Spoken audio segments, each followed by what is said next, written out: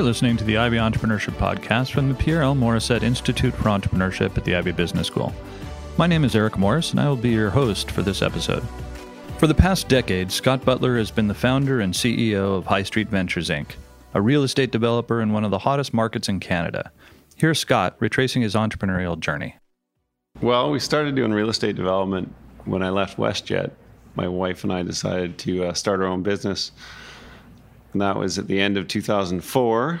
And just so happened that one of the co-founders of WestJet, Don Bell, told me when I was leaving that he would back whatever we started. So that gave us the confidence to go out there and find something.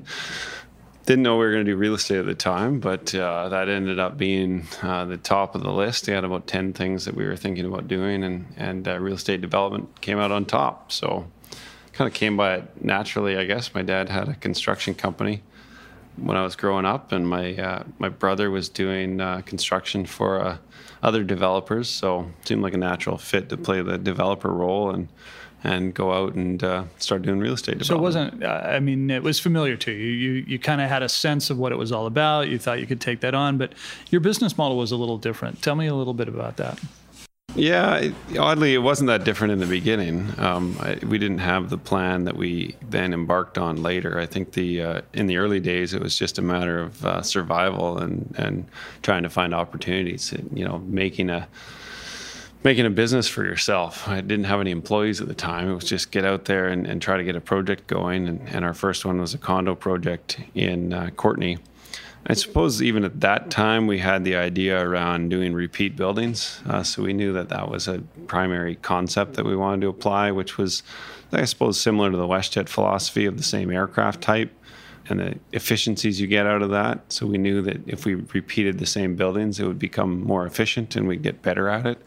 Even on our first site, we had 3 buildings and they were all identical. So that was certainly an early mandate. And then it wasn't until the downturn in 2008 that we really got onto the current model. And that was, and again, kind of happenstance. There wasn't a big master plan. It was just, again, we were survival. It was how do you turn? We had some early success on the first project and then built a hotel and had to sell that. We were the only hotel sale in BC in 2009.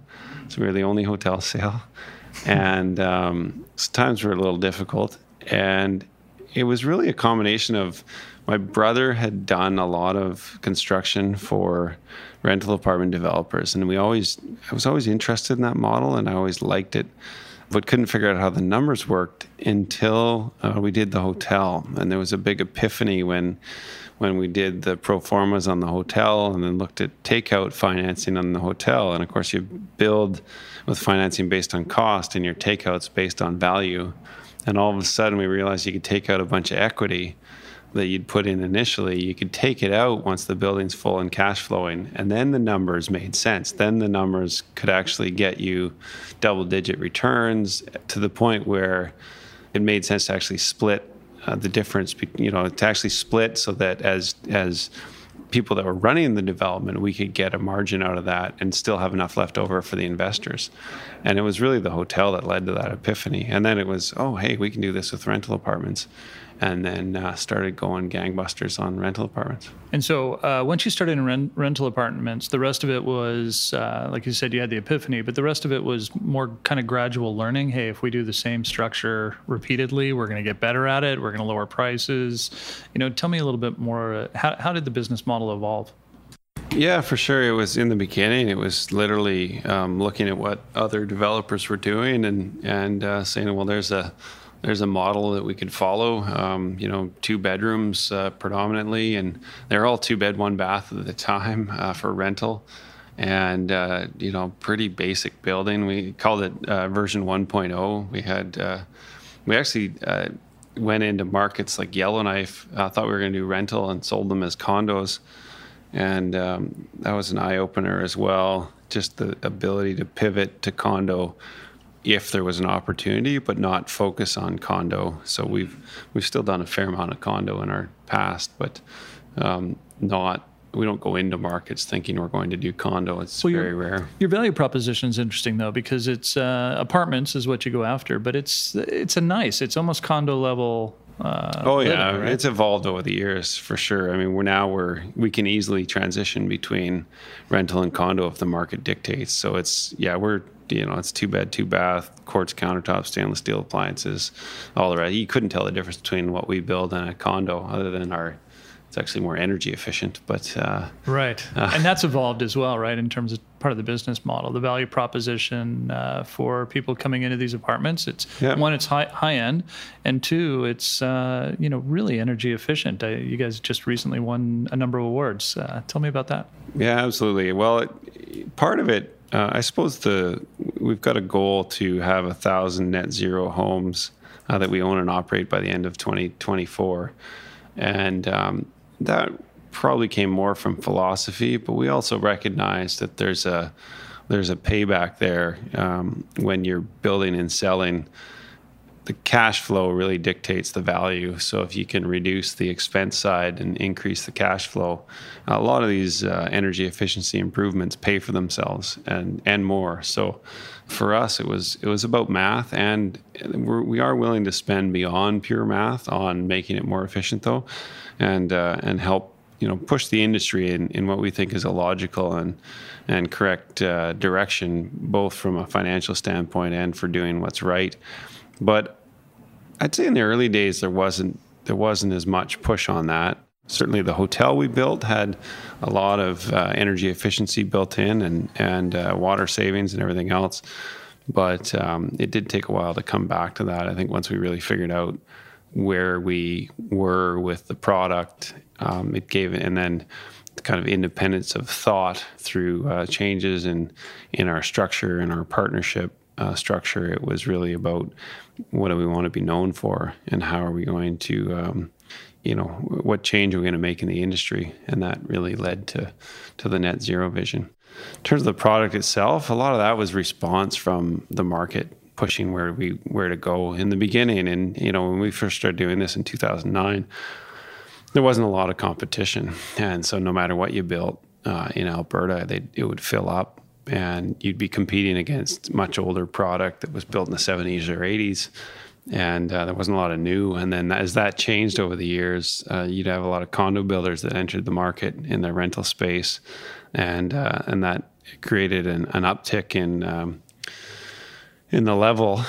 We also got the feedback from institutional buyers that I remember specifically we had in the downturn in Alberta, one of our projects that we did there, we wanted to sell it, and it was after the downturn, so post, I guess it was early 2015, and we had what we thought at the time were great layouts. We had, 2-bedroom, 1-bath, dining room, quartz countertops, stainless steel appliances. So we pushed kind of everything else in that direction.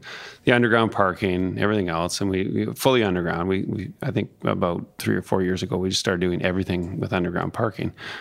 So we thought it was a really good product. And the institutional buyers balked because they said they wanted 2-bed, 2-bath, and 9-foot ceilings, and we had 8-foot ceilings. And so you, in a time of having to sell, the institutional buyers had other product to choose from that had what they were looking for, and so we were last on the list when it came to selling. We ended up selling to a private company, not an institutional buyer, and the price suffered for sure as a result. So you kind of, some of these changes get forced on you through, you get beat on the head with okay, that's what the market demands now. Whereas, it's not always brilliance, where you realize it when you're in a bit of a crisis that, oh crap, that's not what we should be doing anymore. And so you just make the change without even not the financial consideration, because you couldn't financially, it was harder to justify a second bathroom and 9-foot ceilings. But when the difference between selling a project and not selling a project is second bathroom and 9-foot ceilings, you put in the 9-foot ceilings in the second bathroom. Right. It's interesting. I think I see that in a lot of successful businesses. Is there's a sense of planning, of we see this as the right way to go, but there's also a sense of you got to react to the market, and those that are successful can do both, right? And I think you've done a great job of that. One of the things that's interesting, Scott, about your business is that you can kind of take either direction with a business model. You can either build this out and then sell it to an institutional investor, or you can take it in-house and operate. Why both models? What led to that thinking, and is one better than the other? Yeah, that's a good question. I don't know that one's better than the other. I don't think that there is either works. And there's certain, I'd say the model of building and selling repeatedly is simpler. The model of building and operating is more complicated and then typically would require additional equity requirement if you're going to hold, especially if you're going to hold everything. We've evolved into a mixed model. I'd say for the first few years we were selling because we kept the project size kept growing, and as a consequence, we would require more equity. So you'd kind of build it and sell, get the equity and the profits out to do the next couple of projects, and we continued doing that for a while. And it seemed like for a while we were purposefully trying to stay at 3 or 4 projects a year, but we still needed more and more equity because of the project size grew. So right. When it was 8 years ago, our project size would have been, we did 96 apartments in St. Albert, and we did 112 in Sunset Valley. And then, our latest projects were, 240 in West Kelowna and 280 in Kelowna and 288 in Calgary. So the projects got bigger, so the equity requirement would triple. So you kind of, by virtue of that, we grew. And it only was recently when we've reached this size, in terms of size and development, we've got our sweet spot of 150 to 200 or so apartments and doing 4 a year. And now we're starting to keep about half because of we can just roll the remaining half projects with the sale and profits. We can roll into new projects and keep our volume going without having to raise any more money. So that's really a bunch of things came together. It was that, the formation of our private mutual fund trust to hold all of the new development stuff in. Then we created an entity to hold them in, which was a separate master limited partnership. And so now we have an entity to properly hold them in outside of the trust. Yeah, the whole thing has just really come together in the last couple of years. Yeah, very cool. 2 questions left, Scott. The first one is, I love what you've done in terms of the net zero building and your philosophy on that. And you also have a philosophy in terms of bringing as many people along with you as you can. You've got, all your employees have the opportunity to buy in. Can you tell me a little bit more about that? Yeah, for sure. I guess my wife and I were the beneficiaries of the profit sharing and share purchase program at WestJet, and that was always I think it was a mantra that they would repeat at WestJet all the time, is that people wanted to benefit from their own success. There'd be a celebration of success, and people would be able to participate in that as owners. And I think that's a big part of culture. It's not the only part of culture. It's Don and I have talked about this a lot, and certainly are the financial rewards, even if you say it's half and half, well, half of your interest in wanting to act like an owner and be like an owner is your financial interest. That's great. The other half is obviously the culture and your manager and how well you get treated, empowerment and everything else. But we always wanted to have people who, if we were successful, they would be successful, and successful beyond what they could have made elsewhere. If we're doing really well, we want to share in that. And I think that really HighStreet started because of the share purchase plan at WestJet. It allowed Melissa and I to save $100,000 in 5 years on not very high salaries. And we went around, we turned that $100,000 into $500,000 on our first development. So it was that ability to save that much money in a short amount of time. And I really saw that as something that I was passionate about in helping people do. Not that everybody's going to go and save money and start a company, but just help them with their own financial security, their own financial freedom. And hey, if we're all making money, let's share it and make money together. And we've had a huge emphasis on trying to get our employees to invest significantly. So we actually we contribute 50% of up to 20% of their base salary in their investment. Wow. So, Yeah. So if you think about, if you make 50,000 a year, and you contribute 10, we'll put in 5 for you, and that's out of our own pockets, and not out of the project money. It's from Melissa and I from HighStreet Ventures. So we actually contribute directly to helping people save, and the idea is that they then participate as owners and they get to benefit as owners. Mm-hmm. And the better you do, the better they do. Yeah, right? Absolutely. And then the third part we have is the profit sharing. So we've really, it's base salary, the ownership, and the profit sharing or bonus, which is again based on performance. So if we do well as a company, the bonus has been anywhere from 10 to 18% since we started.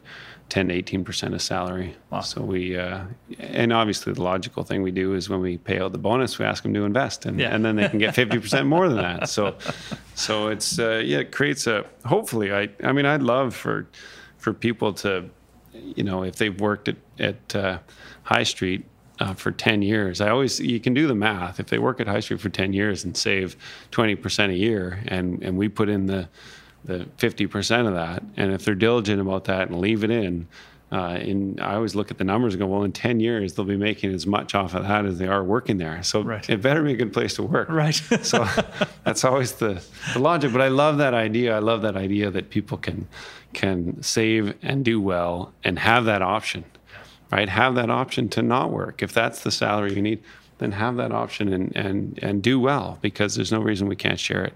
That's fantastic, Scott. Thanks. So if there was any last thoughts you wanted to leave, the listeners in terms of tips, lessons learned, would there be one or something jump out at you, or a couple of things? Yeah, some of the biggest lessons for me that I tell entrepreneurs starting out, that really be clear about what you want. I think Don was a fantastic mentor, and I just wasn't the best listener in the beginning. And and I should have learned the lesson at WestJet too. There was a big emphasis on values. Now, I didn't really get that. I guess wasn't paying close enough attention, but I think it's really important to know what you want in business and what that means. And by saying that, I mean clearly articulate your values and how you want the company to be seen, and how you want your people to conduct themselves, and how you want to be seen is part of values, and figuring out what that is. And the hard part about figuring out values, if you haven't thought about it, is you often come up with values by thinking about what you don't like rather than what you do like. It's easier to think about things that somebody pisses you off, right? And so you go, what is it about them that pissed me off? The opposite of that is what you value, typically, right? What pissed me off about that interaction? I must like the opposite of that, and therefore find the positive side of it, which is the value that you hold. And I think really important to nail that down, because it sounds wishy-washy, but ultimately any partnership that you have, whether it's your marriage or your business partner or whomever, if you have a fundamental disconnect on what you believe in and how you want to conduct yourself, you're going to get into a lot of arguments and save yourself the pain. Yeah, and if you don't really articulate it and think of it proactively, you just end up somewhere. And it may not be the place you want to be, right? Yep, right. Absolutely. Well, Scott, thanks so much. I really appreciate you spending time with us today, and continued success. Okay, thanks, Eric. It's awesome. And that was Scott Butle, CEO of HighStreet Ventures, Inc. I wanted to briefly revisit just a point from that interview. That one was really a lot of fun for me. Scott was one of my very first students when I got into academia some 20 years ago. So that was pretty special to me. And one of the things that I love about Scott's story is, around the idea of business models. I am passionate about business models. I love looking at companies and figuring out their business models and how they've gotten to where they are. And you can see how HighStreet's business model evolved to really fit the opportunity. And Scott said that over and over again. But you can also see that was guided by his experience in his family, his experience in school, and his experience at work.